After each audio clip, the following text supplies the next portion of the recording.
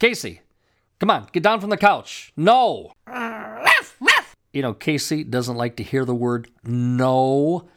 Unfortunately for him, though, he has to get used to it. For him, no, that's N-O, is a fact of life. He has to get off that couch. Come to think of it, that's true for me as well. Look, folks, don't get me wrong. I can sit on the couch, but Casey the dog, no, he can't. But I was thinking, as a consumer, I'm amazed at the number of times that I ask for something and the response from the service provider is no. Do you accept American Express? No. Do you have that in red?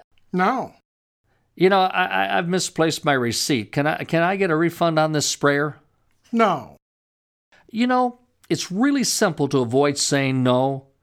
All you have to do is reframe your response and concentrate on what you can do. Do you accept American Express? We take Visa, MasterCard, Discover, and Diners Club. Do you have that in red? I have those mats in a variety of other colors, including white, black, and even some neutral tones that go with just about anything. I've misplaced my receipt. Can I get a refund on that sprayer? I can give you store credit to use now or whenever you like.